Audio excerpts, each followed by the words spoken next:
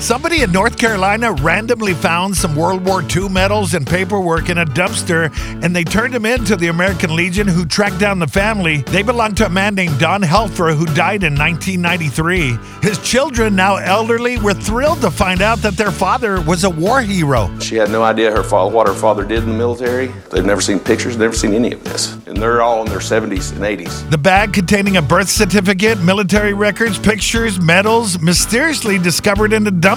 How this got into a dumpster in the city of Hickory area, nobody knows. It could have just been, left in the trash. But now this family can maybe have some closure, some answers that they didn't know about. He was a hero. Yes, he was. He flew almost 30 flights into enemy territory, but never talked about it to his family. It turned out he received a Bronze Star, a Flying Cross, and even a thank you letter from President Truman. I guess sometimes you never know what a person has done in their life.